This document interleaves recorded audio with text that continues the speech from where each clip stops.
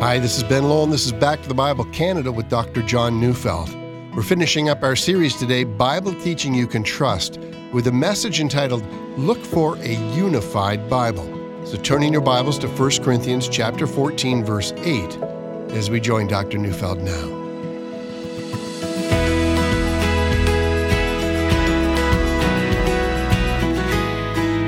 I've been thinking about Romans 13, verse 3, which is a passage about the relationship of Christians to earthly or secular governments. And that passage says, "For rulers are not a terror to good conduct, but to bad. Would you have no fear of the one who is in authority, then do what is good, and you will receive his approval." Now, does that seem like an impossible statement to believe? And I put it to you, Jesus' own words, recorded in Matthew 10, 17 to 18, "Beware of men, for they will deliver you over to courts and flog you in their synagogues, and you will be dragged before governors and kings for my sake to bear witness before them and the Gentiles." So it turns out, rulers sometimes are a terror to good conduct, and if you do what is good, the very act of doing good can make the government a terrifying foe indeed. So there you have it. Paul seems to be saying that rulers are not a terror to good conduct, and Jesus is promising us that rulers will arrest us because of our faithfulness to him. So is that a contradiction in the Bible? Or are we just supposed to ignore the potential conflict? We've been asking and then trying to answer the question of how can we recognize when one's hearing Bible teaching that one can trust? And here I want to say one should look for two very important issues. Does the Bible teacher believe in the infallibility and inerrancy of Scripture? That's the first item. And second, does the Bible teacher believe that the Bible forms a unity with one overarching story? Well, keep that in mind, and let's get back to my opening illustration of Romans versus Matthew. See, on the one hand, it might be possible to say, well, now, these two passages just can't be reconciled with each other. And so from that perspective, it might be possible to simply argue that the Bible contains examples of a diversity of viewpoints, or to put it in more practical language, the Bible's full of contradictions. Well, that's not the only conclusion one can come to. There are a great many Bible teachers and scholars, I count myself somewhere in that camp, who argue that in order to understand Romans 13, one also needs to understand Matthew 10. You see, in Romans, Paul is speaking about a general principle, not about a specific principle. And on the other hand, Jesus is speaking about specific cases and not general cases. You see, it would be wrong to say that all governments only punish bad behavior and reward good behavior, but it would be equally wrong to say that all governments persecute believers, because there have been all manner of cases where governments have gone to extraordinary means to protect and defend the rights of Christians.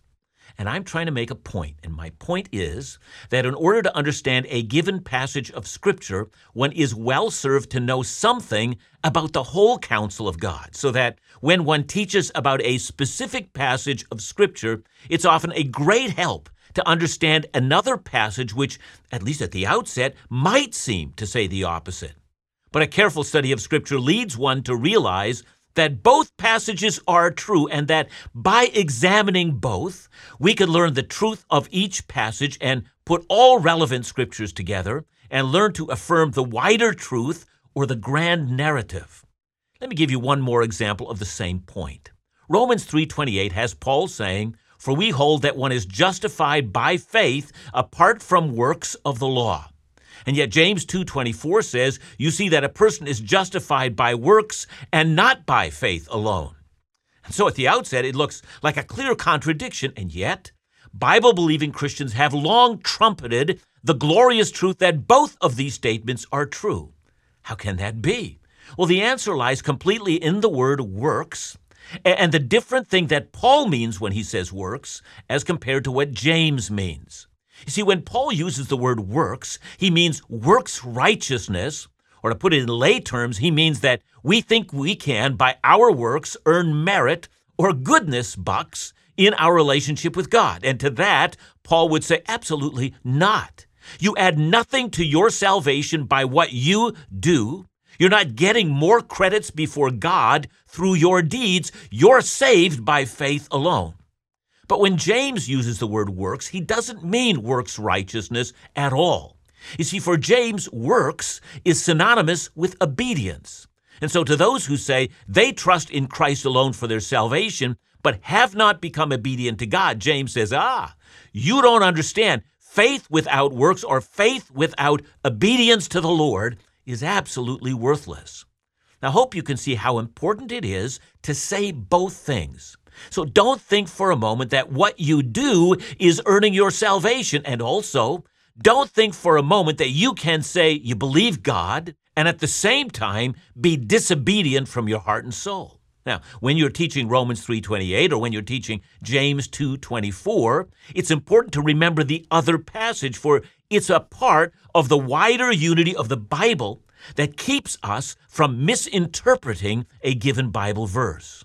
It's important to correct those who say, God owes me something, or God is keeping track of my righteous deeds, and when I get enough, I'm going to go to heaven. No, we shout. No one is justified by works, but by faith alone. And for those who imagine that the kind of faith the Bible commends is simply an easy believism that doesn't demand that we deny ourselves and pick up our cross and follow Jesus even unto death, we equally loudly shout no. It simply is not so.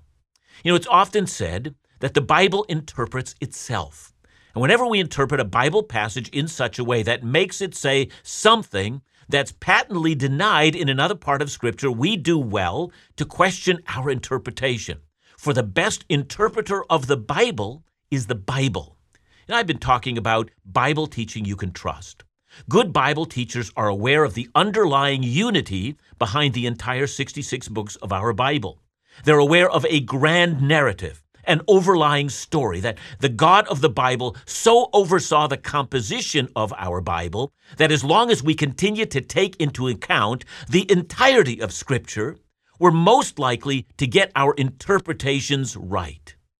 In this regard, let's consider a very important passage, 1 Corinthians 14, verse 8. That passage simply says, "And if the bugle gives an indistinct sound, who will get ready for battle?" Now, I know the wider context of that verse is about the value of the gift of tongues.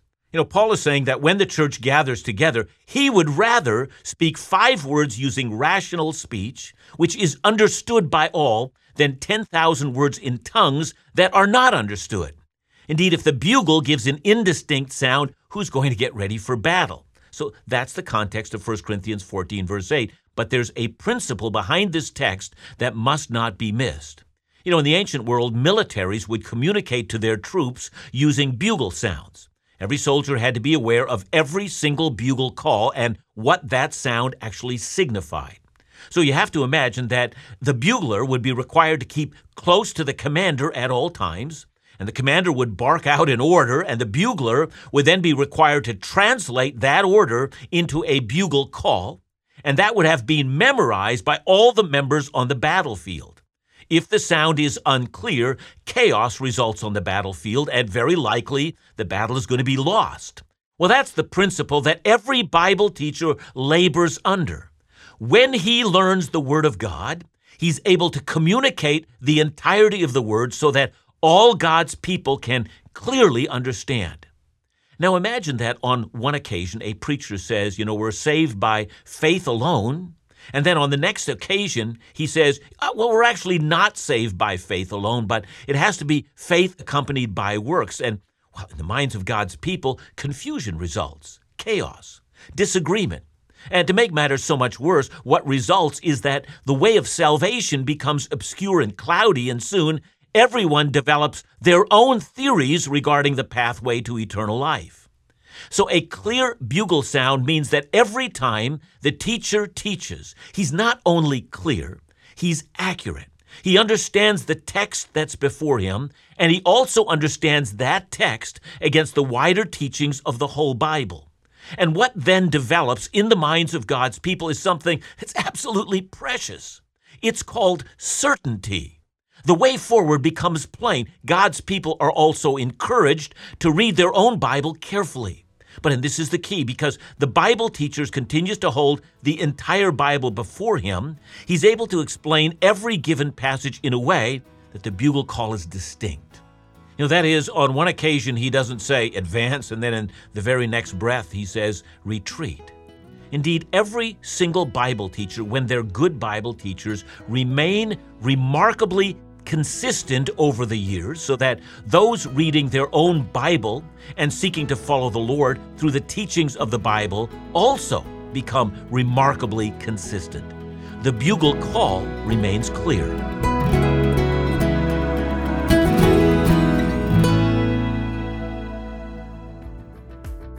These are challenging days. Many across Canada find themselves in circumstances that they would have never imagined. In times of crisis, we often find ourselves searching for something to place our confidence in. And for many, that means a rediscovery of faith. Maybe you're experiencing this yourself. This is the reason Back to the Bible Canada is steadfastly committed to offering Bible teaching you can trust every day with every medium possible, including this radio program. In short, we're committed to remaining faithful in declaring the trustworthy Bible teaching you've come to expect.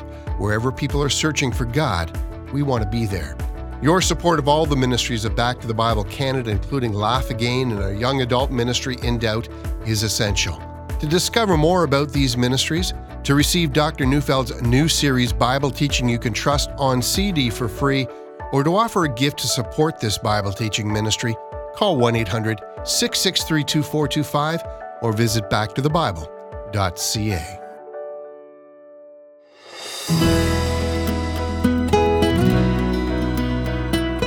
There are a number of passages in Scripture that give us the impression that the writers of the Bible, that is the apostles and the prophets, well, they were quite aware that they were themselves writing within the restrictions of a unified Bible. So consider how the book of Galatians begins. Galatians 1, 6-9, which comes after the introduction, then says, I am astonished that you're so quickly deserting him who called you in the grace of Christ and are turning to a different gospel. Not that there is another one, but there are some who trouble you and want to distort the gospel of Christ. But even if we or an angel from heaven should preach to you a gospel contrary to the one we preach to you, let him be accursed. As we have said before, so now I say again, if anyone is preaching to you a gospel contrary to the one you received, let him be accursed. So with that, we notice in this text that the Galatian Christians have become confused about the gospel.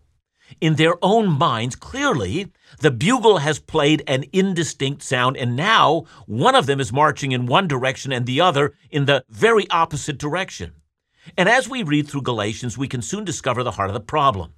The Judaizers have found their way to Galatia, and they have insisted that unless one is circumcised and observe the law's dietary restrictions, well, you can't be saved. Some believe that, and now they're bewitched. It's like a spell has been cast on them. See, at one time, they were very clear on this matter, and out of their clarity, they were winning men and women to Christ, Jews and Gentiles, telling them that they're saved by faith alone. But now the Judaizers have cast a spell on them. And so in order to help them out, Paul makes a statement that should also be a clarifying statement for all of us. If either an angel from heaven, or for that matter, if we preach a gospel contrary to the one that has already been preached to you, that is, whether it's us or an angel, let there be an anathema on them. Let the curse of God rest on such a preacher, even if that preacher is one of us, says Paul. Now, the we that Paul refers to, well, clearly, that does refer to himself. If I end up preaching something that's not in accordance with the gospel of grace, let a curse fall on me. But since Paul uses the word we, well now, clearly he also has others in mind.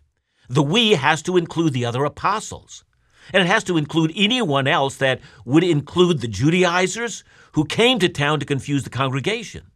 Paul says, look, if anyone veers from the one message and they persist in this aberrant teaching, it doesn't matter who they are or what their status is in the church or what degrees or titles they might have had or the size of their audience or the fact that all men speak well of them.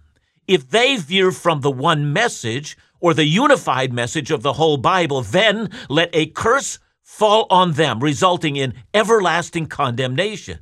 That's what he's saying here. Indeed, in order to make the point, Paul becomes quite personal. In chapter 1, verse 11, he says, the gospel he preached is not something he came up with. Rather, he received it by revelation from Jesus himself. And then in chapter 2, verse 11 and following, through to verse 14, Paul mentions a time when Peter himself, that is, Peter, the rock of the church, was not acting in step with the truth of the gospel. And that Peter, even Peter had to be confronted with the one unified message of the gospel. See, that would mean that Paul clearly thought that all Bible readers did give one unified message, and that there was an underlying unity that ran through the pages of the entire Bible. And we see that same perspective repeated throughout the whole Bible. Let's go back to the First Testament, to the book of Deuteronomy, chapter 13, 1-3.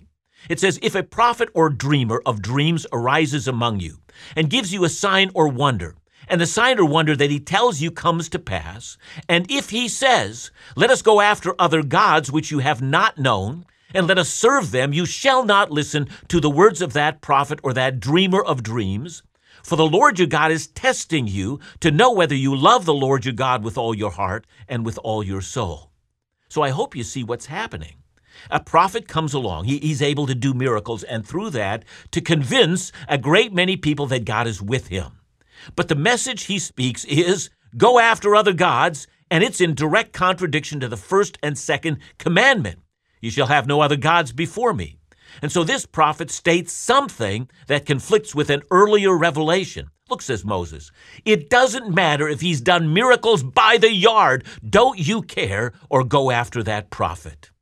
Watch this principle again in Jeremiah chapter 26. There in that chapter, the prophet Jeremiah is predicting the destruction of Jerusalem because of her sins. And in response, the inhabitants of Jerusalem are not just a little angry, they're incensed. I mean, after all, who do you think you are, condemning us like that, giving us cause for panic? And furthermore, they say, these words are giving our army reason to give up. These words are treasonous, and the prophet Jeremiah should be put to death.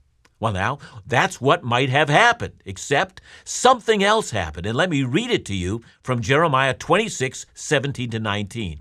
It says, and certain of the elders of the land arose and spoke to all the assembled people, saying, Micah of Moresheth prophesied in the days of Hezekiah king of Judah, and said to all the people of Judah, thus says the Lord of hosts, Zion shall be plowed as a field, Jerusalem shall become a heap of ruins, and the mountain of the house a wooded height.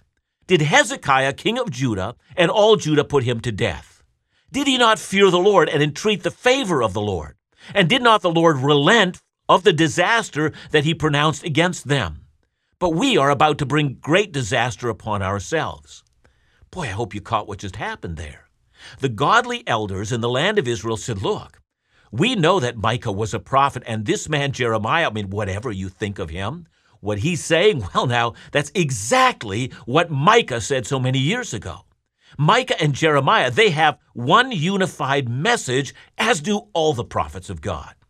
See, this thing, that the entire Bible, from Genesis to Revelation, presents us with one unified message, and that every single teacher of the Bible is a true teacher if he preaches what is true, not just his favorite text that he repeats over and over again.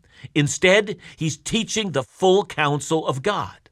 See, that's what Paul said to the Ephesian elders when he told them that he was not guilty of the blood of any man, for he had not hesitated, not just to give his favorite doctrine, but to teach the full counsel of God. And by the way, that's one of the reasons why, as but one example, we should all reject the teachings of the prosperity gospel. Yeah, of course. There are passages in Scripture that do teach us that there are principles of godly wisdom that lead to prosperity. But very rarely will you hear these teachers also referring to those passages in Scripture that demand that we embrace the cost of discipleship, which might include the loss of all things, and add suffering to the mix so that we might gain Christ. You see what they've done? They've fixated on one type of passage, and therefore they've misunderstood that passage, and then they duly ignore the rest of Scripture. And Paul has said, an anathema upon them. But that leads me now to the unified message of the Bible. Is there something or somewhere that gives us the key to understanding the entire book? Indeed, clearly there is.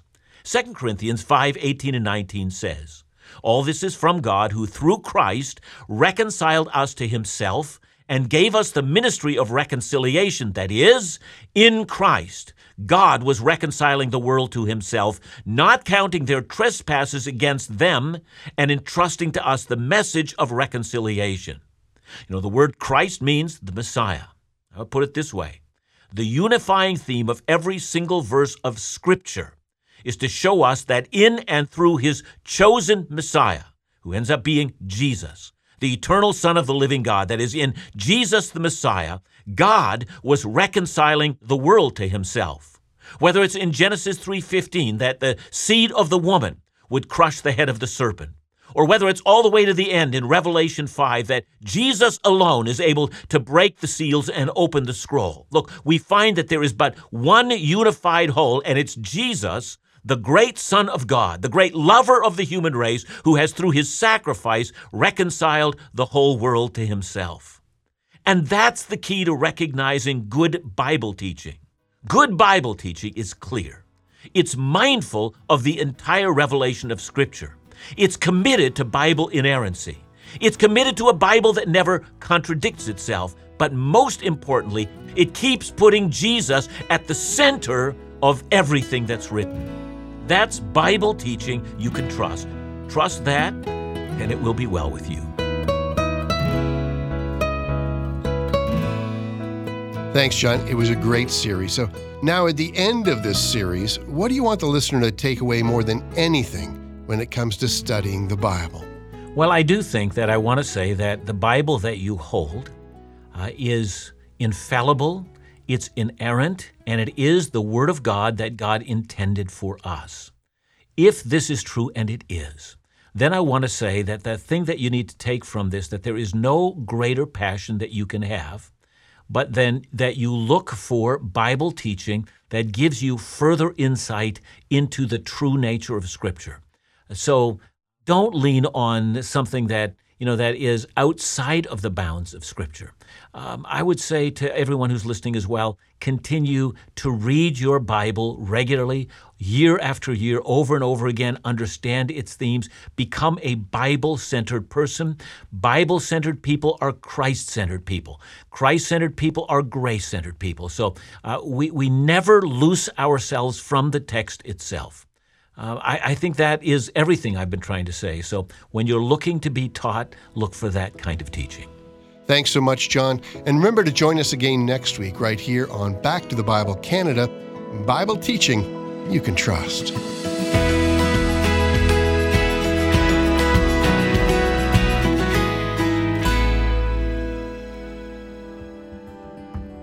You remind us every day, you challenge us to ensure that the calling of God to provide excellence in Bible teaching remains uncompromised, and that's exactly the mark we're striving to hit every day.